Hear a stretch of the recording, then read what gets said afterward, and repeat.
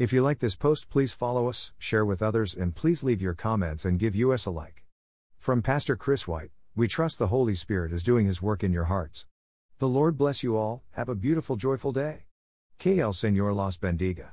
For more information about us and this topic, click here, diningwithjesus.net. Please follow us and share with others.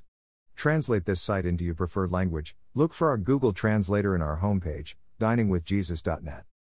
Traduce este sitio en tu idioma preferido. Busca nuestro traductor de Google en nuestra página de inicio va, diningwithjesus.net. An important verse in understanding the filling of the Holy Spirit is John 14:16, where Jesus promised the Spirit would indwell believers and that the indwelling would be permanent. It is important to distinguish the indwelling from the filling of the Spirit. The permanent indwelling of the Spirit is not for a select few believers, but for all believers.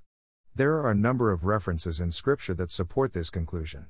First, the Holy Spirit is a gift given to all believers in Jesus without exception, and no conditions are placed upon this gift except faith in Christ, John 7:37-39.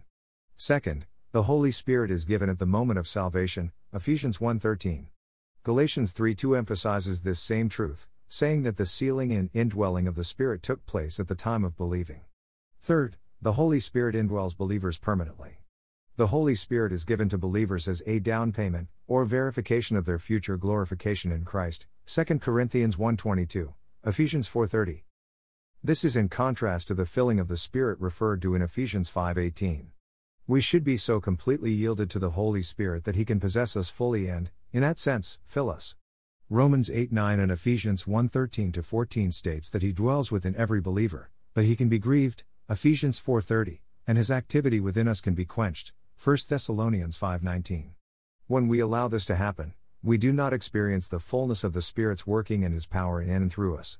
To be filled with the Spirit implies freedom for Him to occupy every part of our lives, guiding and controlling us. Then His power can be exerted through us so that what we do is fruitful to God. The filling of the Spirit does not apply to outward acts alone, it also applies to the innermost thoughts and motives of our actions. Psalm 19:14 says, "May the words of my mouth and the meditation of my heart be pleasing in your sight, O Lord, my rock and my redeemer." Sin is what hinders the filling of the Holy Spirit, and obedience to God is how the filling of the Spirit is maintained. Ephesians 5:18 commands that we be filled with the Spirit, however, it is not praying for the filling of the Holy Spirit that accomplishes the filling. Only our obedience to God's commands allows the Spirit freedom to work within us. Because we are still infected with sin, it is impossible to be filled with the Spirit all of the time. When we sin, we should immediately confess it to God and renew our commitment to being Spirit-filled and Spirit-led. Thank you to Got Questions Ministries. Copyright 2002 to 2019 Got Questions Ministries. All rights reserved.